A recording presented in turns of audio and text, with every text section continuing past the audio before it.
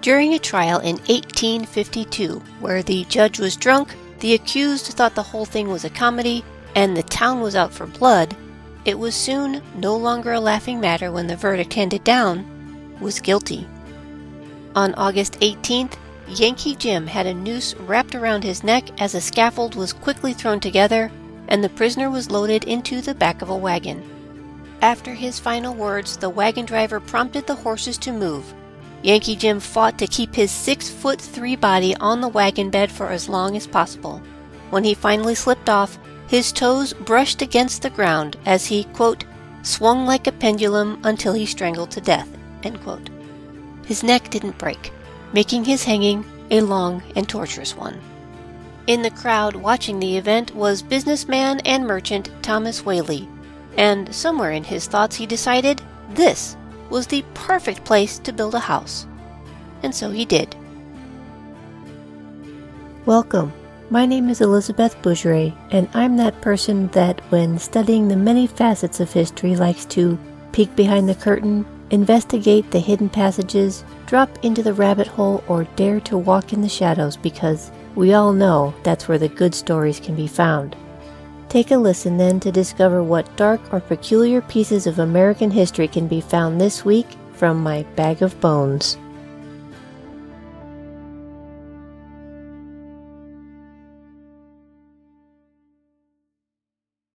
Thomas Whaley was born in Manhattan, New York on October 5, 1823, and after being raised there working with his father in the merchant business, the lure of the California gold rush called out to him. Side note, Thomas Whaley comes from a long line of merchants. The detailed records of their family lineage shows that he came to Plymouth, Massachusetts in 1722, and James Whaley had brought with him several options in weaponry and items for their care. The settlements were in desperate need of such items, and before long the Whaleys were known for their skills in crafting and improving weapons. The family moved themselves and the business to New York, where they became a prime supplier of muskets for the Revolutionary War. After a few generations of the weapons business growing and expanding, it was decided that young Thomas Whaley should take over the business dealings.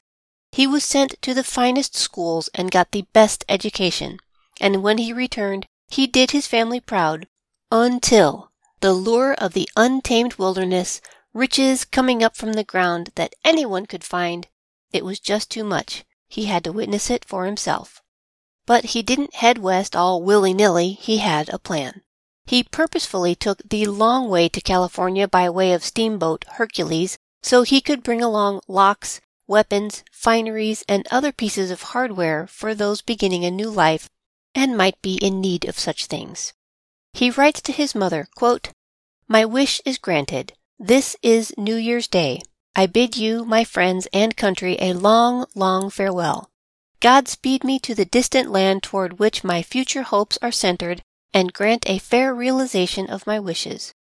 At noon we set sail, and ere this reaches you, I shall be some hundreds of miles from home, plowing through the mighty main. Regret not my absence, shed no tears, and pray constantly for my safe return. A mother's prayer will be heard.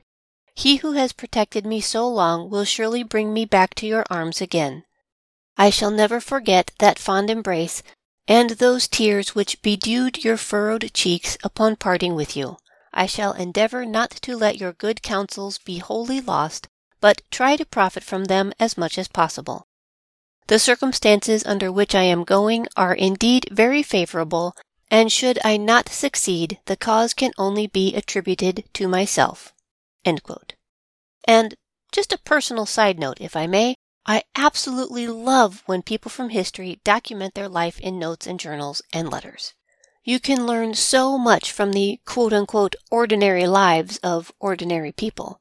I won't bombard the episode with all of Thomas Whaley's notes, but it was a fascinating read.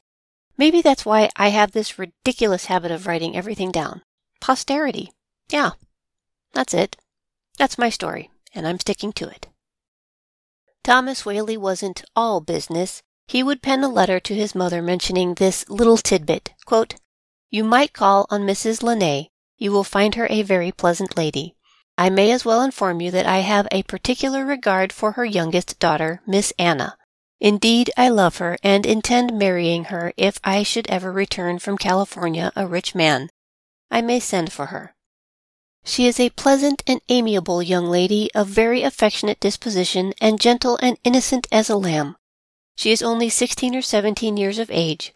You would no doubt love her as a daughter-in-law." End quote. And while the dream of striking gold didn't pan out the way he had hoped, he fell back on what he did know, and that was retail. He had no problem finding work and then eventually opening his own shop in San Francisco. Quote, "San Francisco was a conglomerate settlement made up of cloth houses, canvas tents, adobes, flimsy stores, and ramshackle saloons.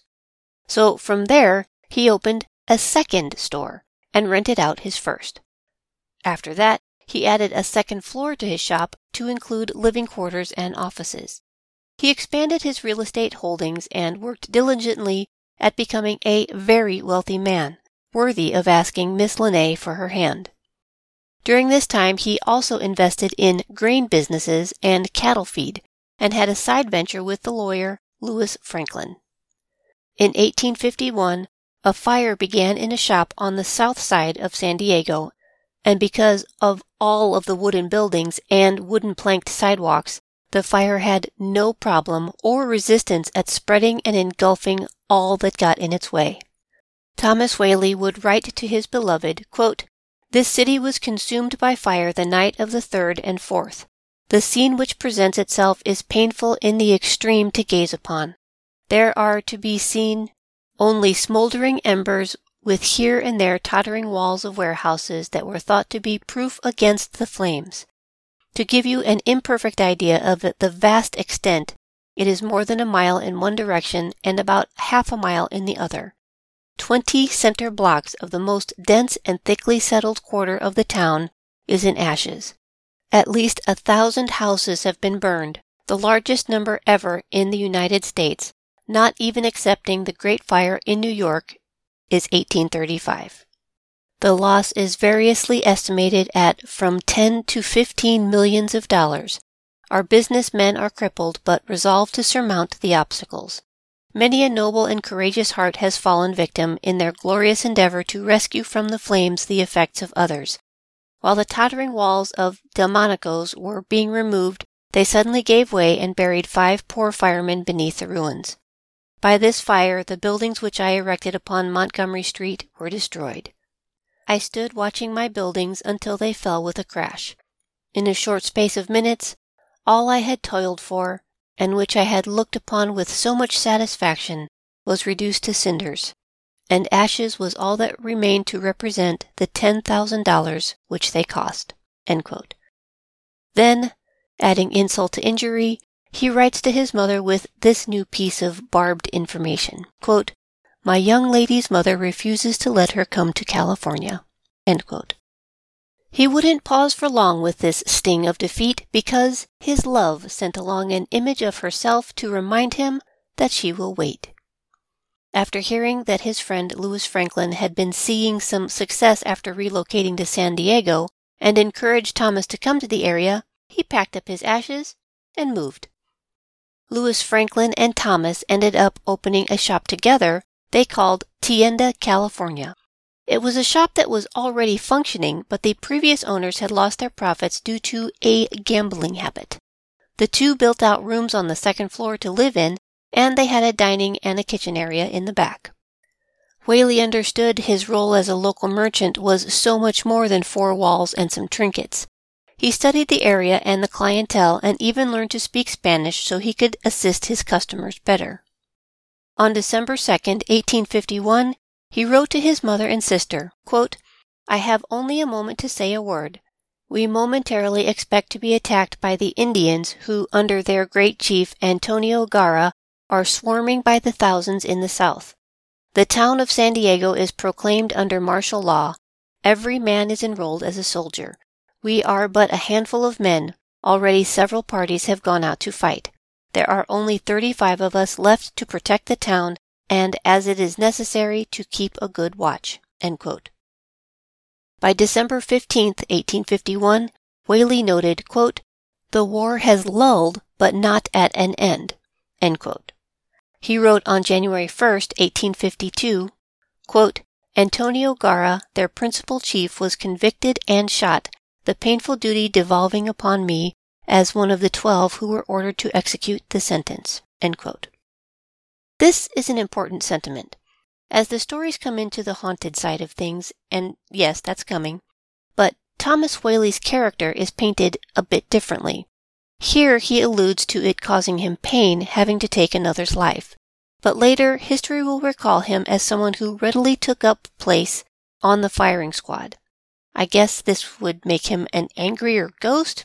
I don't know. But this is one of the reasons why I dig a little bit deeper, so we can have a better base of who these people are. After only a year, his partner Franklin, who no longer practiced law but switched to the hotel business with his brother, sold out his portion of the tienda, and Whaley became the sole proprietor. He worked hard, practically around the clock, but eventually at the end of the year he had enough to be able to return to New York long enough to wed his sweetheart Anna Eloise in 1853. She was 9 years younger than Thomas, but would move with him wherever he urged and would give him 6 children. Thomas diversified his interest and purchased property and a portion of a brick kiln, granaries, hay, and rental properties.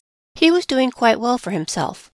He writes to his mother, quote, "I have plenty of my own land to build upon. I have a fine rockaway carriage and a span of sorrels, with harnesses of silver. The carriage holds 4 to 6 persons. My wife has every comfort and luxury I can afford to give her, and we enjoy ourselves to the envy of many. My parlor is furnished with Brussels carpet and mahogany and rosewood furniture, a mahogany crib for little Frank. We frequently have musical soirees, and our house is the resort of most of the best people in the place. My wife is the best little woman in the world, loved by all. She is proficient in music, plays, and sings." End quote. Thomas Whaley began construction on his new home in 1856 and proclaimed, quote, "My new house, when completed, will be the handsomest, most comfortable and convenient place in town or within 150 miles of here." End quote. On August 22, 1857, Thomas and his bride Anna moved into the new home and were determined to make his statement a fact. Thomas himself designed the house and oversaw every part of its construction. It fashioned many of the structures being built in New York City, and we already know that Thomas was going for a bit of a prestige angle. It patterned many of the Greek revival styles he was used to seeing: large rooms, elegant wood moldings, concealed roof, and formal spacings of doors and windows, high ceilings of 12 feet. It was everything an elegant home should be in the 1850s. It was one of the first 2-story homes, and it was the first brick house in the area. At the time, he was doing quite well for himself, and the bricks they were using came from his own brick-making company. The front porch was held up by great yet simple white pillars, and 5 pairs of French windows were adorning the second floor, while 5 pairs of doors were sheltered by the veranda that covered the full length of the front. The San Diego History Center writes, quote, "Modern in every sense of the word and functionally correct are the heavy brick walls and high ceilings that keep the rooms as cool as if they were air-conditioned. The materials for its building were taken from the land. Native clay and river sand were made into bricks and baked in kilns. The embellishments came from the East, cedar for the woodwork, and hinges, doorknobs, and locks from the New York establishment owned by Whaley and Pye." End quote. Whaley's own detailed records of how he built the house down to the last hinge, nail, and knob helped enormously when it came time to restore this historical gem. Quote, "The yard and flowers were Anna Whaley's delight, and the kitchen garden contained all manner of vegetables and herbs. Fruit trees were orange, cherry, fig, and pomegranate. There were 2 cedar trees in the backyard, and Anna had planted the pepper tree on the side of the building herself." End quote. There's a centerpiece to the house that we'll talk about more later, but I just wanted to plant the seed in your head a little early. Thomas created a grand archway that connected the front parlor with the back parlor, which was sometimes called the music room. And, well, it is quite the conversation piece these days. On June 27, 1858, Anna Amelia would be the first child born in the Whaley house. She is the third of their 6. This was after 17-month-old Thomas Jr. died on January 29th of the same year, being the first person to die in the house. Their other children consisted of Francis Hinton, who was named for a business partner. He goes by Frank. He was there first. Then comes Thomas, the one who died, and then Anna Amelia. Later, the Whaleys welcomed George Hayes Ringgold, named for a business partner, Violet Eloise, and lastly, Corinne Lillian.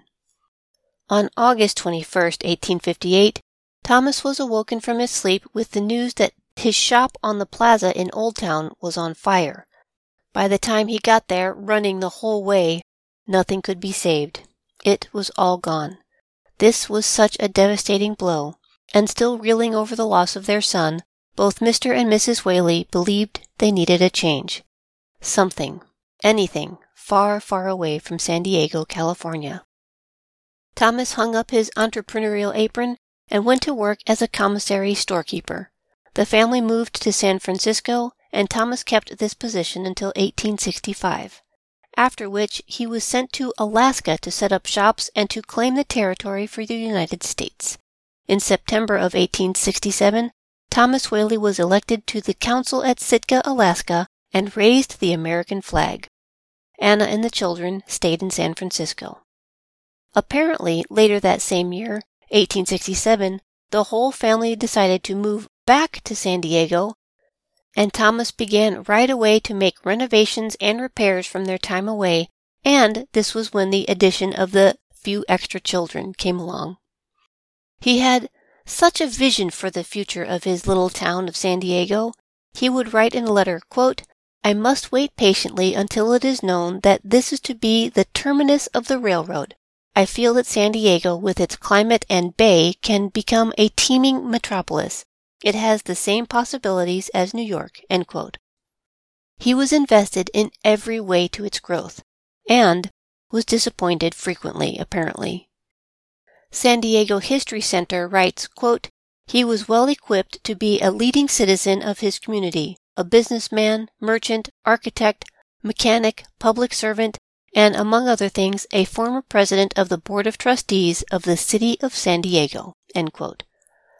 The timeline is a little wonky with the usage of the house, but I believe he built the 2-story side for his family to live in, although I believe at least one room on the first level was always used for a store. The family's bedrooms were on the second level. There was a single-story addition to the house, and this was built specifically to serve as the county courthouse from 1869 and 1870. Families and businesses moved in and out and about, and the building transformed as needed. For example, on November 1st, 1868, Thomas Whaley leased the second floor of his house and the use of the corral to Thomas W. Tanner for $20 gold coin to, quote, "allow him to take down in the second story 12 feet of studding for the purpose of making an exhibition room, and a portion of the east end railing of the balcony for the purpose of erecting stairs thereto for theatrical productions." End quote. The Tanner Troupe Theater was open for business, making this the first commercial theater in the area. Lillian would write her memories of the big room, quote, "The large room to the north, called the big room by my family, the annex by the others, has been used for a number of purposes. It was the county courtroom in 1869 to 1870, the county court records being kept upstairs in the main building. The furniture consisted of a circular railing almost the width of the room, back of which the chair of a judge on a raised platform. A canopy hung at the back of the chair on the wall. The furniture consisted of chairs and benches. Thomas H. Bush was one of the first judges. I remember seeing the jury locked up in the room after trial. Political meetings were held here. Later it was used as a courtroom by Edward H. Burr and Francis Whaley. It has also been used as a billiard room, dairy, kindergarten, Sunday school, store, and residence." End quote. Lillian would stay in the San Diego area and even live in the family home from 1909 until her death in 1953 at the age of 89.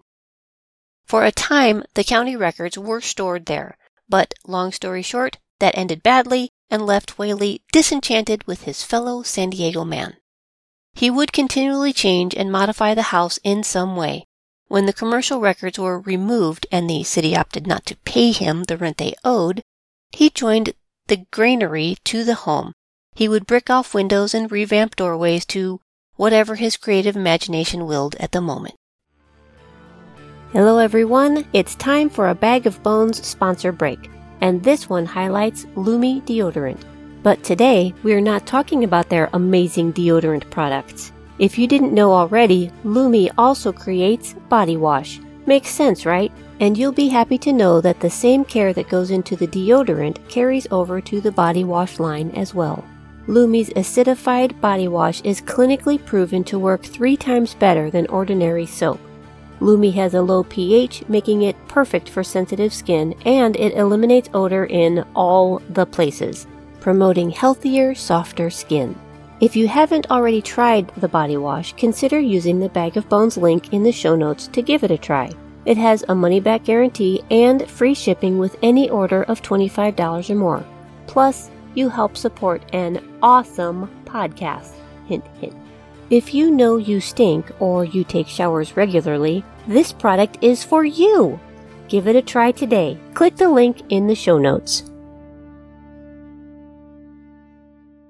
At this point, the family moved away again, this time back to New York, and they didn't return to San Diego until 1879. On January 5th, 1882, Violet, who was 19 years old, and Anna, who was 24, would both be married at the home. Violet married George T. Bertolacci, and Anna Amelia would wed her first cousin, John T. Whaley. Violet's brief marriage would end in humiliation for the young woman. Apparently, George T. Bertolacci was not his real name, for one, and then for two, only married Violet to get her dowry upon their wedding day. George stuck around long enough to enjoy the honeymoon with his new bride, but then one morning Violet awoke and found that she was all alone. George would not return. Violet was forced to return home without a husband and be the center of wagging tongues for some time. She did finally get a divorce for desertion a year later, but that did not help the matters of the heart. She slipped further into depression as her sorrow threatened to overtake her. On July 5, 1885, she attempted suicide by jumping from her window into the open cistern. She hoped to have drowned. After this, she was literally put on a suicide watch. The Whaleys hired Dr. Gregg to keep a watch on her. She was never alone unless she went outside to the brick privy. One afternoon, Violet came to ask her father if she might have the key to his desk drawer. She wanted some paper to write some poetry she was thinking about. Pleased that her daughter was taking an interest in writing again, he handed over the key. He had forgotten, however, that he also kept a .32 caliber handgun tucked away inside the desk. The next morning, this was August 18th of 1885, she went outside to the privy early and shot herself in the chest with the gun. Thomas, hearing the gunshot, ran outside and brought his daughter inside and lay her on the chaise in the back parlor. She was barely breathing. She wouldn't speak a word, but made eye contact with her family members before closing her eyes for good. While the autopsy would say her death was caused by a shot to the heart, it was later believed she more likely nicked one of her lungs as she remained alive for a full 15 to 20 minutes after being brought inside. She was only 22 years old. From the paper she retrieved from her father's desk, a suicide note was left in her room. It was an excerpt from a Thomas Hood poem that read, quote, "Mad from life's history, swift to death's mystery, glad to be hurled anywhere, anywhere out of this world." End quote. Following Violet's suicide being such a scandal, the young man that was engaged to Lillian broke it off.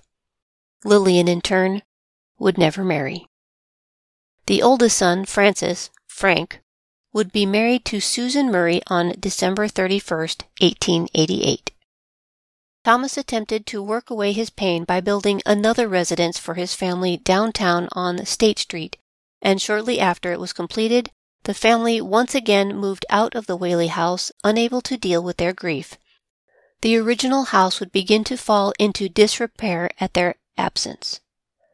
Ever the entrepreneur, this time Thomas dabbled in real estate, and this kept him occupied until his death December 14, 1890.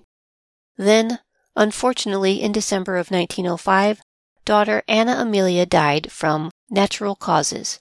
She was only 47. The fresh grief of losing her husband and her child, Anna Whaley yearned to return to the Whaley house. Her oldest son, Frank, took on the duty of renovating it for her to move back in. The widow Whaley would return to the house in 1909, and even though Thomas Whaley did not die in that house, visitors would say that he is still very present there. This was also when Frank turned part of their home into a tourist attraction. He and his brother were known to entertain guests in the small theater by playing the guitar. And side note, for such amazing record keepers that the Whaley family used to be, the kids, I must say, really dropped the ball, making my job very difficult. I can't, for example, find any record of the spouses of either Frank or Anna Amelia, and the rest of the family's history has huge gaps. Kids. They just don't appreciate the generations before them. I did see that as of 1912, all of the living Whaleys were living under the same roof once again. Then, on the 24th of February, 1913, Anna, the matriarch of the family, passed away at age 80. Her son Frank would follow only a year later. George would live until 1928, and the last surviving Whaley, Lillian, would live in the home until her death in 1953. The Whaley house had gone through several transformations, and even while the family lived there, the house provided for them. They rented rooms to individuals and rented the space for balls and parties and meetings and theatrical events. There was usually a shop of some kind, a granary, the San Diego courthouse, and, as mentioned, the historical documents and records were stored there for some time. And, by the way, obviously Thomas Whaley's vision of what San Diego could become did grow into a reality. He had hoped and encouraged the train would come their way, but, was derailed at every turn. Finally, the Pacific Beach Railway would come through San Diego near the time of his death. The bad news is, they laid the track almost directly in front of the original Whaley house. So with the rattle and the vibration of the daily trains combined with some earlier earthquake damage, probably helping along, I'm sure sped up the deterioration, widened the cracks, and sagged the flat roof of the historic home. June Sturdwick, author of the Journal of San Diego, would say, quote, "The house has witnessed more history than any other building in the city." End quote.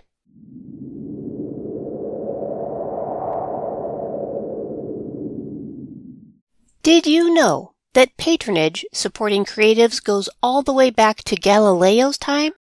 It was a common practice and also considered an honor to be able to support the artists and authors of the time. In fact, in addition to monetary donations to allow the creative to keep creating, the patron would regularly support public shows and sometimes invite the creatives into their homes so they could introduce the artist or writer to their community, raising the creative statuses, elevating their work, and sometimes their station.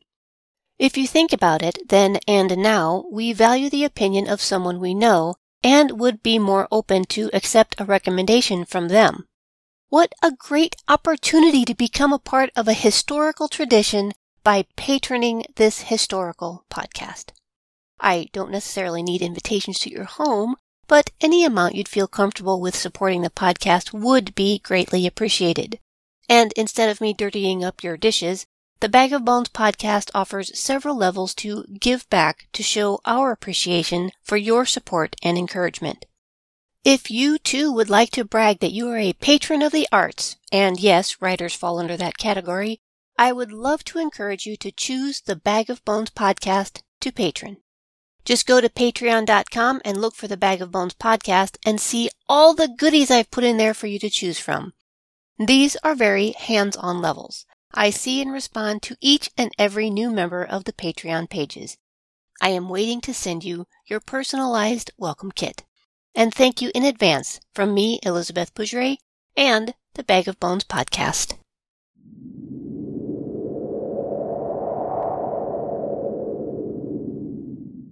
According to the Travel Channel and Life magazine, the Whaley House is considered the most haunted house in America. Documentation of the hauntings would be written by Thomas Whaley's own hand. Remember how we talked about him watching the hanging of Yankee Jim, and then purchasing the land, and then building a house on that land? Well, the archway I referred to that divided the parlors, well, that was quote-unquote the exact location of the hanging. He would invite his guests to stand near the archway as he would regale them in the story of the tragic day. He would later write that he heard heavy footsteps in the house and the temperature was always colder in that part of the house.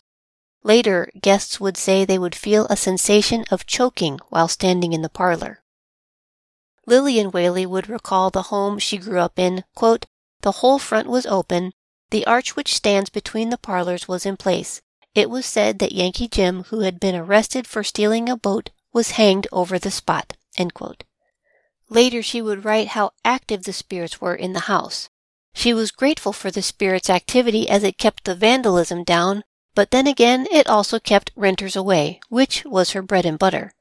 She would note that her mother was very aware of the ghosts as well, and as the word spread of Yankee Jim's apparition, her mother would frighten those who would sneak up to the house to try and peek in hopes to see a ghostly image.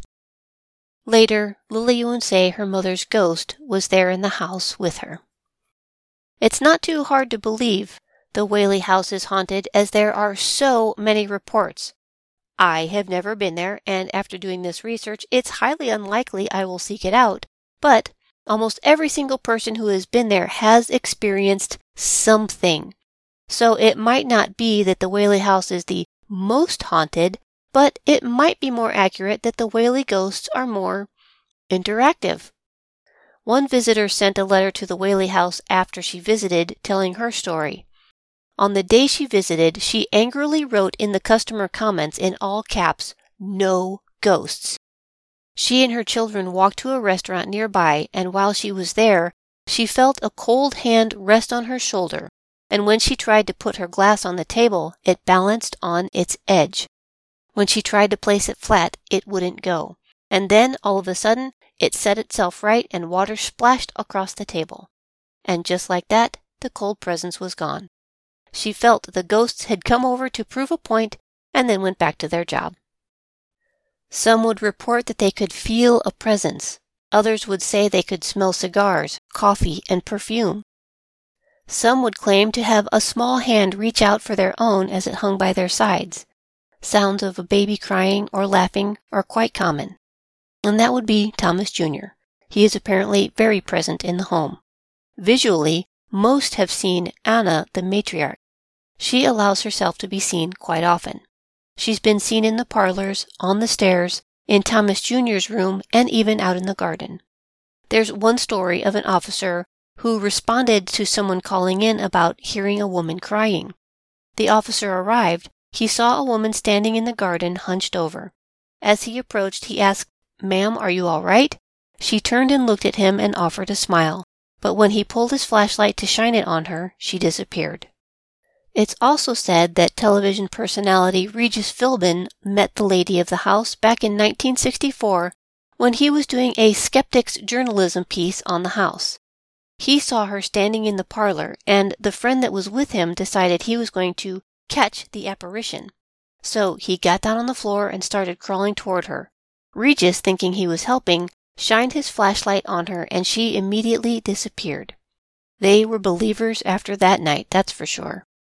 Several years after Regis Philbin's encounter, a college class was reenacting the trial of Yankee Jim in the Whaley House courtroom. When several members of the mock jury reported seeing Yankee Jim's ghost, the class said they fled in terror. Thomas Whaley is often described when visitors talk about their experiences. He would be the overseer. He will come close to the people and they feel like they're being watched, or they can feel breath on their neck, especially around his office area. I think he's the one responsible for the cigar or pipe smoke that people smell in the parlor or in the hallways. There is a consistent activity in the dining room around and under the table. It's believed to be a little girl. She touches things on the table and people feel cold around their ankles when passing by, or a tugging on their clothing as if she were hiding under the table. Some claim to have seen a small child with long hair in the room. The volunteers that work there think she was a cousin that would often come to visit, and she died at a young age, also within a few dates of Yankee Jim's and Violet's suicide. Both occurred on August 18th. And, speaking of Miss Violet, everyone knows that a suicide victim makes an expected candidate for a haunting, and she apparently is there. I haven't heard of anyone seeing or identifying her through visuals, but she makes her presence very well known. She is often found in the parlor near where her physical body expired, in her bedroom, and she is also felt near the window where she attempted suicide the first time. People claim an overwhelming feeling of heavy sadness in some parts of the house. Violet is very active with almost all the electronic toys that ghost hunters bring in to communicate with them. She will answer questions, she will turn things on, but she, or for that matter, none of the ghosts, readily participate in the talking apparatus thing. Sorry, for the life of me, I cannot remember what they were called. But every time investigators would try to communicate and expect actual words from the ghosts, they would distort the equipment or send high-pitched screeches or alarms in the anxiously awaiting investigators' earphones. Now, don't tell me that ghosts don't have a sense of humor. Over in the courthouse side, alarms, bells, and whistles go off regularly, and also in the theater, music is sometimes heard, which, seems appropriate. There's also been said gavel banging in the courtroom area, and stories around one specific chair in the jury box that never fails to trigger ghost equipment. The people who work there seem to have the best stories, and surprisingly, the Whaley House have a staff of dedicated volunteers and workers. Many have stayed for decades, and they all confirm that there is activity. All the time. They don't fear the residents, but they do give them their space. Although there have been a few times some paranormal investigators have been pushed from their comfort zones, most of the communicators or interactions have been quote-unquote harmless, but there are a few times when they say a demonic presence has made itself known. Which isn't a surprise. Demons most times use the "you can catch more flies with honey" approach. As long as people are curious and not so much afraid, they'll keep coming. But if people become frightened, it might repel some. A demon's main goal is to get you to not be afraid of their presence. More souls with honey and whatnot. One of the most famous workers has to be June Redding. She has worked at the Whaley House for, I believe, over 30 years and has been on several news stories over the decades. I added a couple to the show notes if you want to see them. She would talk about hearing things like footsteps, doors opening and closing, and the sounds of furniture moving. That was probably Thomas. As we know, he was never satisfied with the way things were. She recognizes the floral scents from Violet's room and the cigar smell from the hallway. She is patient with the numerous questions that come her way on a daily basis. One of her favorite stories is seeing a small dog come running down the stairs through the house. She went chasing after it, worried about the dog possibly ruining something. She followed it all the way into the dining room where it ran under the table, and then disappeared. She didn't realize ghosts could be animals too, until that moment. Others have talked about a small terrier being seen or heard inside the house, and after some research, I find they did have a dog, a terrier, named Dolly Varden. Today, the house is still bustling with hundreds of visitors every single day. Not sure how many paranormal investigators it allows for, but I know, according to the YouTube videos, it remains pretty steady. And the house is always ready for the spotlight. At one point in its history after the last Whaley perished, it was set for demolition. Some of the locals who loved and valued the treasured historic building pooled their money together to save it from the wrecking ball. They attempted to raise funds with the hopes of restoration. That's no small task. In 1956, the Board of Supervisors of the County of San Diego agreed to purchase and restore it to its original condition. In May of 1960, the house was listed as a historic home and opened for regular business accepting visitors. The Save Our Heritage organization took control of the Whaley House and made it a nonprofit in 2000. It has been restored beautifully with many of the original furniture pieces still inside the home. Curiously, on May 17, 2022, the historic house was utilized once again as San Diego's second courthouse, just like it did back in 1868 to 1871. The one-time event extended the current San Diego Superior Court to include the Whaley House as a location for official court business for the day. Judge Richard Whitney presided over 4 civil cases in a special session that was open to the public. However, even though the building is esteemed and also registered as a California State Historical Landmark, there is still so much that goes into keeping a house as old as this one upright and functional. As a letter in the San Diego Union Tribune, January 2021 states, quote, "What no one tells you about museums is that they all lose money because they don't have enough customers to pay the bills. They need to be subsidized by volunteers who work for free, donations big and small, and lots of taxpayer money. Even our popular zoo needs subsidies," end quote. So the Whaley House finds its way into the news once again, trying to decide if it should be kept as a nonprofit or switched over to a for-profit business. It will be interesting which direction they go. Either way, I have reason to believe that the house itself will remain safe from destruction, as its historic value and, honestly, modern form of creepy entertainment has proven itself time and again. Well, friends, that concludes our investigation of the Whaley House, an invaluable piece of history that continues to haunt us even today. I'm curious if any of our listeners have visited or perhaps had an experience. I would love to hear about it. Be sure to come and hang out with me at the socials at Bag of Bones Podcast on both Instagram and Facebook. Be sure to share your story. And thank you to our patrons who help keep this show running, relieving some of the stresses that come with creating a podcast.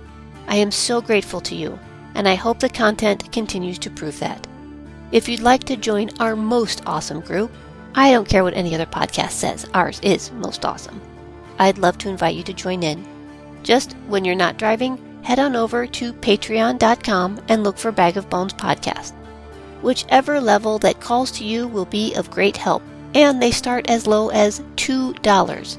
Before you forget, go to patreon.com, patreon.com, and look for Bag of Bones. I look forward to chatting with you on the inside. I'm Elizabeth Bougeret. Until next week then.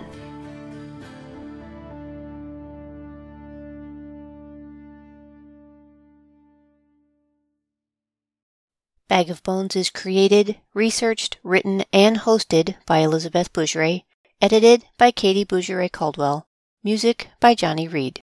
To learn more about the show, visit elizabethbougeret.com. To become a patron, please look up Bag of Bones Podcast at patreon.com for exclusive content and merch. Copyrights by Elizabeth Bougeret and DCT Enterprises.